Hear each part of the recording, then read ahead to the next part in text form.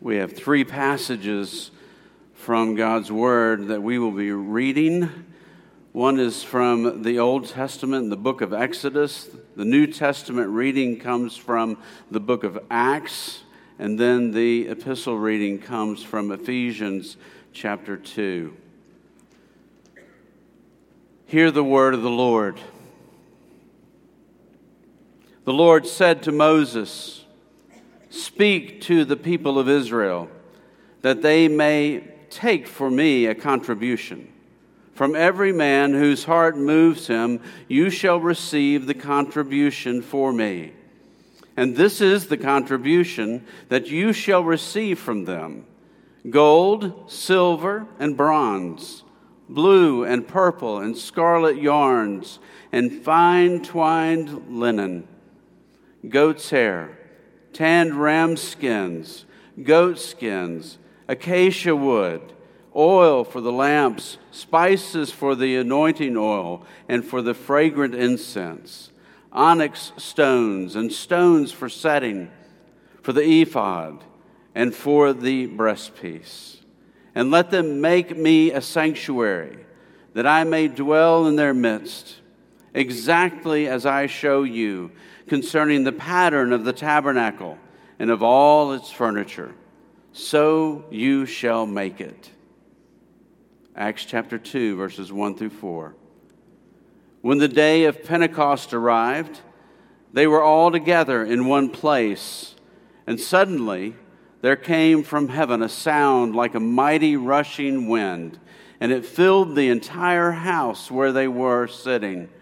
And divided tongues as of fire appeared to them and rested on each one of them. And they were all filled with the Holy Spirit and began to speak in other tongues as the Spirit gave them utterance. Ephesians chapter 2, verses 17 through 22. And he came and preached peace to you who were far off, and peace to those who were near. For through him we both have access in one Spirit to the Father.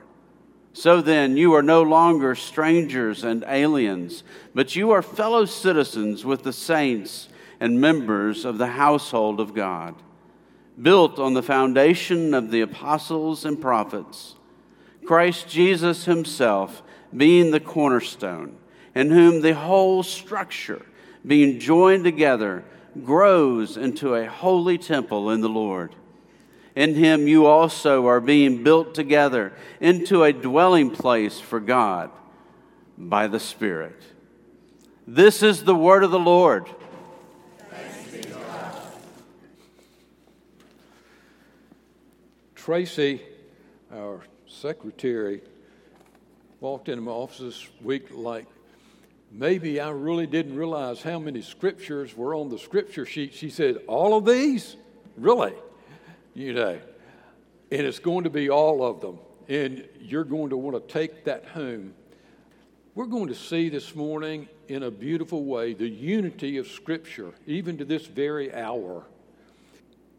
In preparation for the election of men to the sacred offices of elder and deacon, we've undertaken a brief study of the biblical view of the church. Not our culture's view, not your view, but a biblical view of the church. We've set aside our study in John for a few weeks.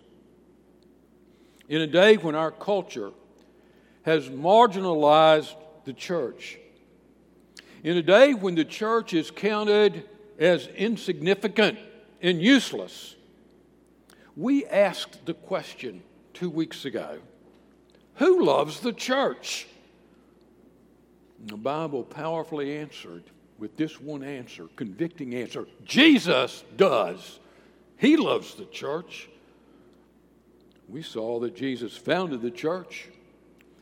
He calls the church his church. He said, "That's my church." We saw that Jesus was head of the church. We saw that he died for his church. He has a passionate love for his church. And last week we saw that he has gifted the church with assets that He has not given to any other institution on the face of the earth. In other words, the Jesus of Scripture has a very high and holy view of the church. However, His view of the church does not even, this is sad, you all, His view of the church does not even begin to permeate the church that we see in our culture. It does not permeate even the evangelical church today. What am I saying?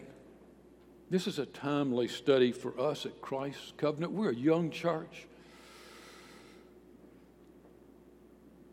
This is a study that's crucial for us. If we want to be a church true to the biblical view, the view that Jesus has, then we must relearn what He taught in His Word about the church. The church in our culture that we've grown up in, we've witnessed, has a spiritual dementia. It's a scary word, isn't it? I'll be 80 years old this year. That word has meaning to me, lots of meaning. Dementia. Well, our church, the evangelical church in this country, has a spiritual dementia. We have forgotten who we are. We have developed a lackadaisical attitude toward His church. We often hear that we can follow Jesus without really any relationship to His church. We hear, well, the church is not necessary for my faith in Christ. I can have faith in Christ without the church. Families are leaving the church in droves. It is foolish, absolutely foolish, to go about the business of striving to be the church of Jesus Christ without knowing who and what the church is. What are her priorities? What does Jesus expect of her? But the church in this age has become just that foolish. And unless CCRC relearns from Jesus who and what the church is and what she's to be about, then we will soon find that we too have fallen in with the evangelical church of our day, wandering in the wilderness with no idea of the greatness of our identity and the greatness of our mission. So this week, as we continue in this study, the question is, where can I go and meet with God? And this is a prelude to next week's. Next week's messages will be one of the most important that this church will ever hear. What happens when we meet with God? Where can I go? Where can I go and meet with God? We will begin this morning with the history of the church that reaches down to this present hour. And you say, wait a minute, that doesn't sound too exciting. Really, a history of the church may not sound exciting to you, but it is wonderfully exciting. If we are to understand the history of Christ's Covenant Reformed Church, we must reach back into ancient history. Go back to the verses we read this morning. And we see there that God told Israel to build a dwelling for Him. That's very simple. First point. Look at Exodus 25, 8 and 9. Let them make me a sanctuary, that I may dwell in their midst, exactly as I show you concerning the pattern of the tabernacle and all of its furniture, so that you shall make it. This is a first. They had not had a permanent place together and meet with the God of Abraham, Isaac, and Jacob. There's two words you must understand the meaning here.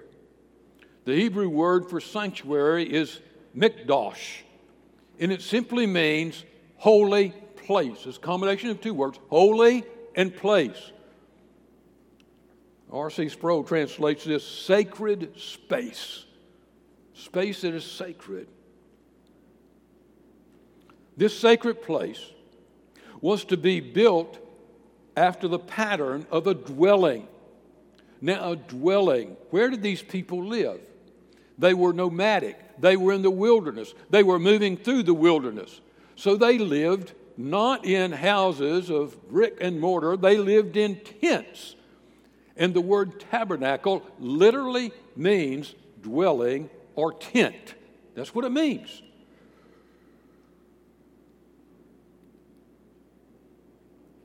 He said, as all these tents from a million people spread out across the wilderness, he said, make a tent, make a tabernacle for me according to my design. Look at Exodus 27:21. In the tent of meeting, the tabernacle of meeting, outside the veil that is before the testimony, Aaron and his sons, they were the priests, shall tend it from evening to morning before the Lord. Did you see that tent of meeting? You've probably seen that before. After the tabernacle was called the tent of meeting, in this passage, all through the rest of Exodus, all through Leviticus, all through Numbers, all through Deuteronomy, it was called the tent of meeting. Why? It wasn't where the people met together. That wasn't the meaning. It was where God's people met with God. It was a tent in which they came into the presence of God. People, this is the heritage. We're going to see this morning that this is the heritage of Christ's Covenant Reformed Church. This is where it began for us. Don't go back to October 2 years ago. Don't go to the coming of Christ in the incarnation. Go all the way back to the wilderness. Build a place. Build a place for me to dwell. Later, this tent of meeting would be replaced by the temple in Jerusalem. Look at 2 Samuel. Now here it's just changed. There are no more nomadic people walking through the wilderness. They've come into the promised land. They're building estates. They're building houses. They're building cities. They're living in permanent places. Look at 2 Samuel 7:1. Now when the king, that would have been King David, lived in his house, and the Lord had given him rest from all his surrounding enemies, the king said to Nathan the prophet, "See now, I dwell in a house of cedar, but the ark of God dwells in a tent." And Nathan said to the king, "Go and do all that is in your heart, for the Lord is with you." Now, obviously, David said, "I'm living in a house. God's still living in this tent. We need to change that." His heart was in the right place. And so Nathan, it sounded, and David had this incredible love for God, and it sounded so good. I'm going to build a temple. God sends Nathan back to David to say, "David, you're not going to build the temple. Your son Solomon's going to build it. You can collect all the material." And David spent the rest of his life collecting all this material from all over the world to build the temple. But it was Solomon who would build the temple. So the people of Israel moved from their tents into houses in the land God gave them. For a while they had worshiped in the old tabernacle. But then, just as God commissioned Moses and Israel to build the tabernacle, he commissioned Solomon and Israel to build the temple. So our first point is this. In the scriptures we've read, God told Israel to build a dwelling for him. First the tabernacle, and then the temple. Secondly, I want you to see in these passages that God's presence made the tabernacle and the temple sanctuaries, sacred space. Remember, he said, build a sanctuary, build a sacred space. Well, what made it a sacred space? In these scriptures, we will see God's presence made the tabernacle and the temple the sacred space, a sanctuary. Now, God gave specific directions for the construction of the tabernacle and temple. You can read those directions. They're interesting. Read through the rest of Exodus. Here's what he said. Here's how to do it. You could draw an actual blueprint for the tent of meeting and the temple just by reading these directions in Exodus and 1 Kings and in Chronicles. Kings and Chronicles, of course, would have been the temple. But is that what made these specific, the curtains, the Ark of the Covenant, the altar, is that what made this a sacred space? No. Only one truth made the tabernacle and temple sacred places. The holy place was not made sacred because it had a certain design. The one thing that made that place sacred, that made it holy, was the presence of God. We talked about this a few weeks ago. Remember, Moses was in the wilderness. He thought he was on the backside of the world. He would never see Egypt again. This is the wilderness when he had fled Egypt for his life. He'd been out there 40 years. And he sees a bush. He's very intelligent, well-educated. He had been educated in Egypt. He sees a bush, and that wasn't unusual in the desert. But this was a bush that was not consumed. It just kept burning. It wasn't just a wisp of fire. It just kept burning him. So he approached the bush. God was there. God had attracted him. And what was the first thing God said to Moses from that bush? Stop! Do not come near! And take off your sandals, for the place on which you're standing is holy ground. Look at it, Exodus 3:5. Then he said, do not come near. Take your sandals off your feet, for the place on which you're standing is holy ground. Was that ground holy 10 days later? Was it holy 10 months later or 10 years later? No. There was no shrine there. It was holy ground. Only as long as the God of heaven and earth and all of his holiness chose to reveal himself in that place. However, remember what he said to Moses? Build a place where I will dwell, where I will live, where I will stay. It won't be temporary. The God of Abraham, Isaac, and Jacob was not coming to make a brief appearance at the tabernacle or temple. This was his dwelling. What does our text say? And let them make me a sanctuary that I may dwell in their midst. Live in their midst. And what happens when you build a house? You have an architect that designs it, and that's exciting. You get a contractor, and you go out there every single day to see how it's progressing from the foundation. And then, what happens? You move in. That's what God did. When the work was finished, his presence came visibly to the tabernacle. Look at Exodus. This is just incredible. Look at Exodus 40:33. And he erected the court around the tabernacle and the altar and set up the screen of the gate of the court. So Moses finished the work.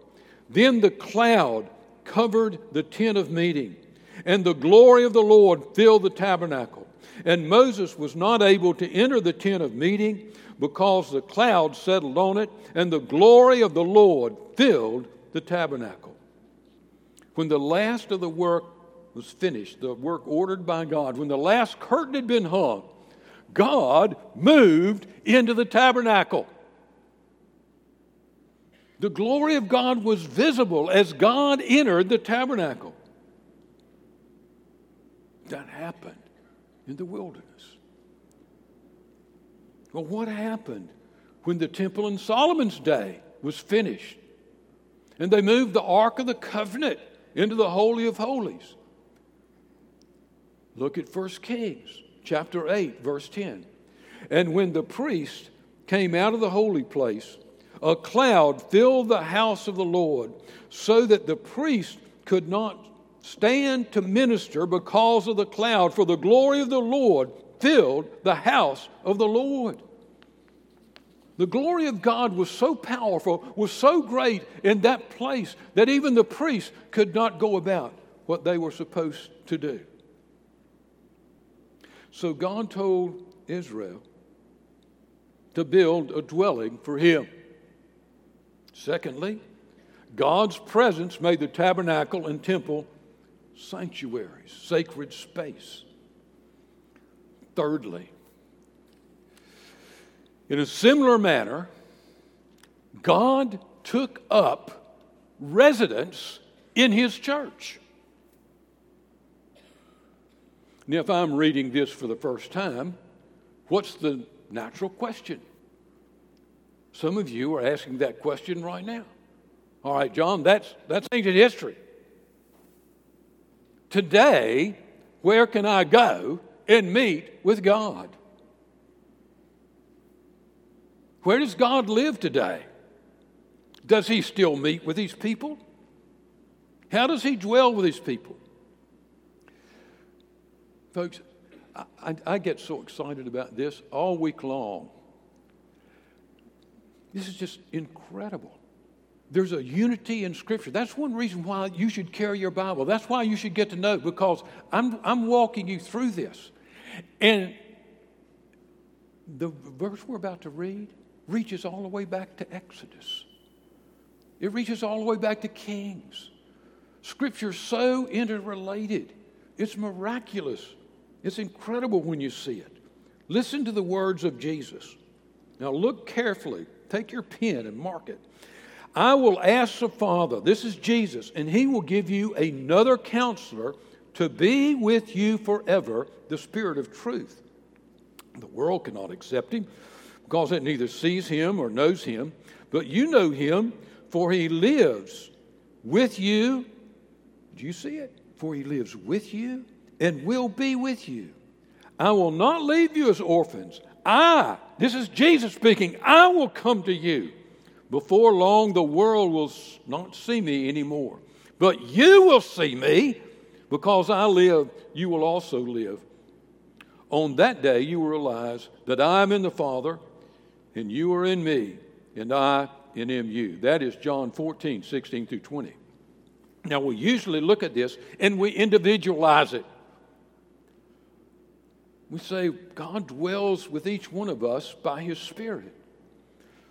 And certainly, Jesus was referring to that. But He was referring to so much more. He was referring to His dwelling with the people. He was talking to all the disciples here as a group. He said, I'll not leave you as orphans. I will come to you. Before long, the world will not see me anymore. But what does He say? Look at it, mark it. But you will see me. The world does not have eyes to see, but you'll see me when I meet with you. You will see me because I'm in the midst of my people. This morning, we've come here, and we say this every week. We've come here to see Jesus. We've come here to meet with Him through the power of His Spirit. Now, remember 2 weeks ago, at that crucial point, that pivotal point in the ministry of Jesus, when He took them to Caesarea Philippi, and He said, who do you say that I am? And this was a midterm exam, and Peter said, you're the Christ, the Son of the living God. Now, this was a confession of all the disciples we read. That was in Matthew 16.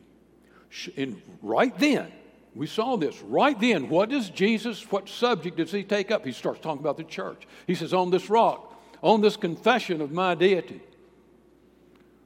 on this revelation that I'm going to die an atoning death. I'm going to build my church. And from then on, he begins to talk about the church. That was in Matthew 16. In Matthew 18, Jesus said this. And we say it constantly, and we need to say it more. For where 2 or 3 are gathered in my name, there am I with them. I will dwell with them. When they meet in my name, I will be there. I will dwell. That's my dwelling. As he commissioned those same disciples to go into the world preaching and baptizing and building his church, what did he say after that? In Matthew 28:20, and behold, I am with you always to the end of the age. You're going throughout the world. And you don't know this, but it's going to be a long time before I return. But I will be with you to the end of the Messianic age. When I'm in glory, I will be with you through the Spirit. Now go back to that verse where 2 or 3 are gathered in my name. 3 most important words there are in my name. Look with me at Deuteronomy chapter 12 as he talks about the tabernacle and then the temple. Deuteronomy chapter 12, verse 11. Then to the place the Lord will choose as a dwelling for his name. So he's talking about the tabernacle and the temple. There you're to bring everything I command you. You bring your burnt offerings, your sacrifices, your tithes, your special gifts, all the choice possessions you vow to the Lord. Now he's talking about this tabernacle there. In 1 Kings 8:29, look at that. Solomon is praying, and he's saying to God, may your eyes be open toward this temple night and day, this place which you said, my name shall be there, so that you will hear the prayer of your servant prays toward this place. In the Old Testament, in those 2 passages we see, and this is not the only 2 places, in the Old Testament, God made his presence synonymous with his name. I'll put my name there. You know, that's what we do. If I said, hey, where do you live? Where do you dwell? You can tell me. If you ask me where I live, I would say, Terry and I live at 60 Augusta Drive, Oakland, Tennessee. The Sartell name is there. Jesus said, I'll put my name where you gather. And where 2 or 3 gather in my name will be there. And I will be there. The apostles got this. They understood. Look at Ephesians chapter 2, verse 19. He's speaking to the Ephesian church. And he says this, so then you are no longer strangers and aliens. He's speaking to the Jewish side of the church. He's speaking to the Gentile side of the church. It's remarkable that these 2 groups of people are sitting together loving each other. And he says, so then you're no longer strangers and aliens, but you're fellow citizens with the saints and members of the household of God, built on the foundation of the apostles and prophets, Christ Jesus being the cornerstone, in whom the whole structure is talking about the church today. It could be speaking of Christ's covenant, in whom the whole structure being joined together grows into a holy temple in the Lord. Now look at verse 22. In him you also are being built together into a dwelling place for God by the Spirit. Do you see it? Go back to Exodus 25, 8 and 9. That's exactly what he said. Build me a dwelling. God comes through Christ, and he says, I'll dwell where you gather in my name. You need to know that has been the classical teaching of the Christian church. They had to hide in those early years. They hid in the upper room. They hid in the secret places in Jerusalem. They hid outside the city walls in the wilderness. They hid in the catacombs of Rome. They lived in small houses, hidden places, but they were holy places. R.C. got it right. Sacred space. Why was it sacred? Because the people of God were gathering there in the name of Jesus. And there was a moment. It gets better than this. It gets better. It's about to, you're not going to believe this. There was a moment in time when God came to the tabernacle. We've seen that. There was a moment in time when God came to the temple. Well, there's a moment in time that Jesus' promise was fulfilled. Remember? We read it in Exodus 40. Then the cloud covered the tent of meeting. The glory of the Lord filled the tabernacle. Moses could not enter the tent of meeting because the cloud had settled upon it, and the glory of the Lord filled the tabernacle. Well, that happened in the church. There's a New Testament corollary. The moment that God came to dwell with His church. Look at Acts 2, 1 through 4. When the day of Pentecost came, Pentecost was a Jewish feast day. They were all together in one place. Suddenly a sound like the blowing of a violent wind came from heaven and filled the whole house where they were sitting. And they saw what seemed to be the tongues of fire that separated and came to rest on each one of them. All of them were filled with the Holy Spirit and began to speak in other tongues as the Spirit enabled them. Jesus had prophesied. He had said, remember, don't leave Jerusalem until this happened. They had been to seminary, Jesus seminary. They knew the story. They had the crucifixion. They had the resurrection. And Jesus said, whatever you do, don't leave yet. Something has to happen. The glory of God has to fall on the church. You're to receive the power to go do what I've called you to do. And just as the glory visibly fell on the tabernacle and then the temple, that same glory fell on the church at Pentecost. Jesus came in the Holy Spirit to dwell with His people, and He has never left. Wherever two or three are gathered in any century, in any decade, in any place where two or three have gathered, He's been in their midst. He's here. Can you not see it?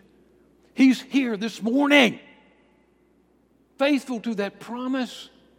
Some people pray for another Pentecost. To quote a church father, I can't remember who, to quote a church father. If you're thinking, well, we need to pray for another Pentecost, that church father answered by saying, you might as well pray for another crucifixion. It's not happening again. It happened once and forever. I'll be with you to the end of the age, through the age of every antichrist that comes against the church. What do you say? So why did Christians then build sanctuaries? Why were the great cathedrals built? Jesus didn't lay down any specifications for the worship of His people and that had to do with a building. Yes, He did. Remember those assets that He gave the church? Remember the keys to the kingdom? There's got to be a pulpit in the church.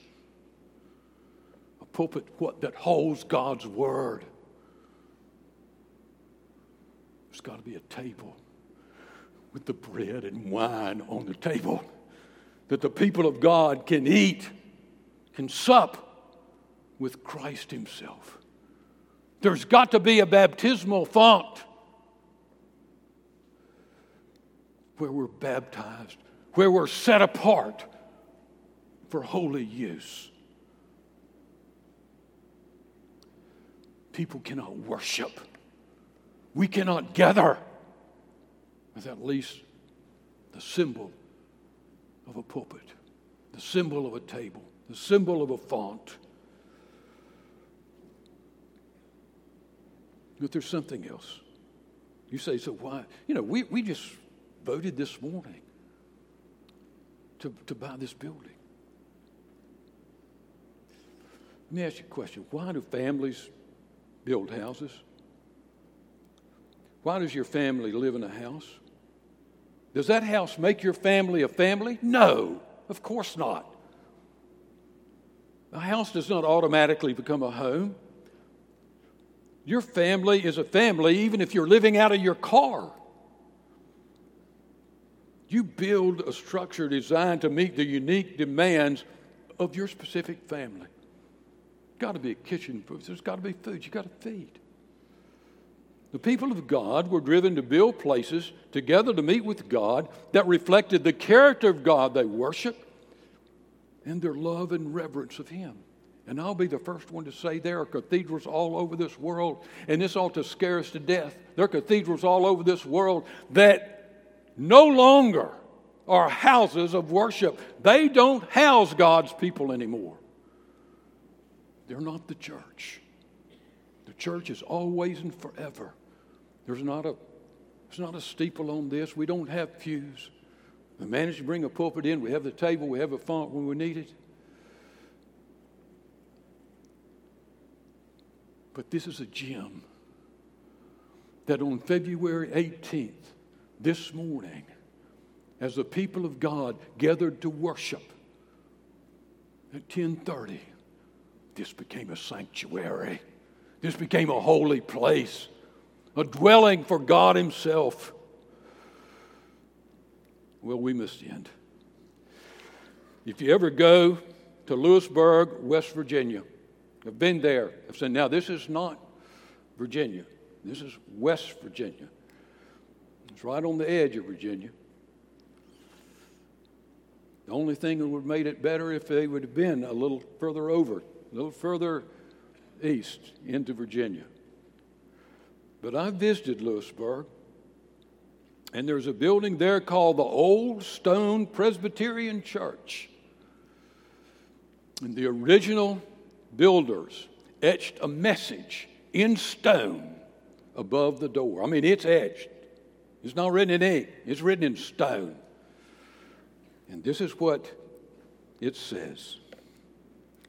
This building was erected in the year 1796 at the expense of a few of the first inhabitants of this land to commemorate their affection and esteem for the holy gospel of Jesus Christ.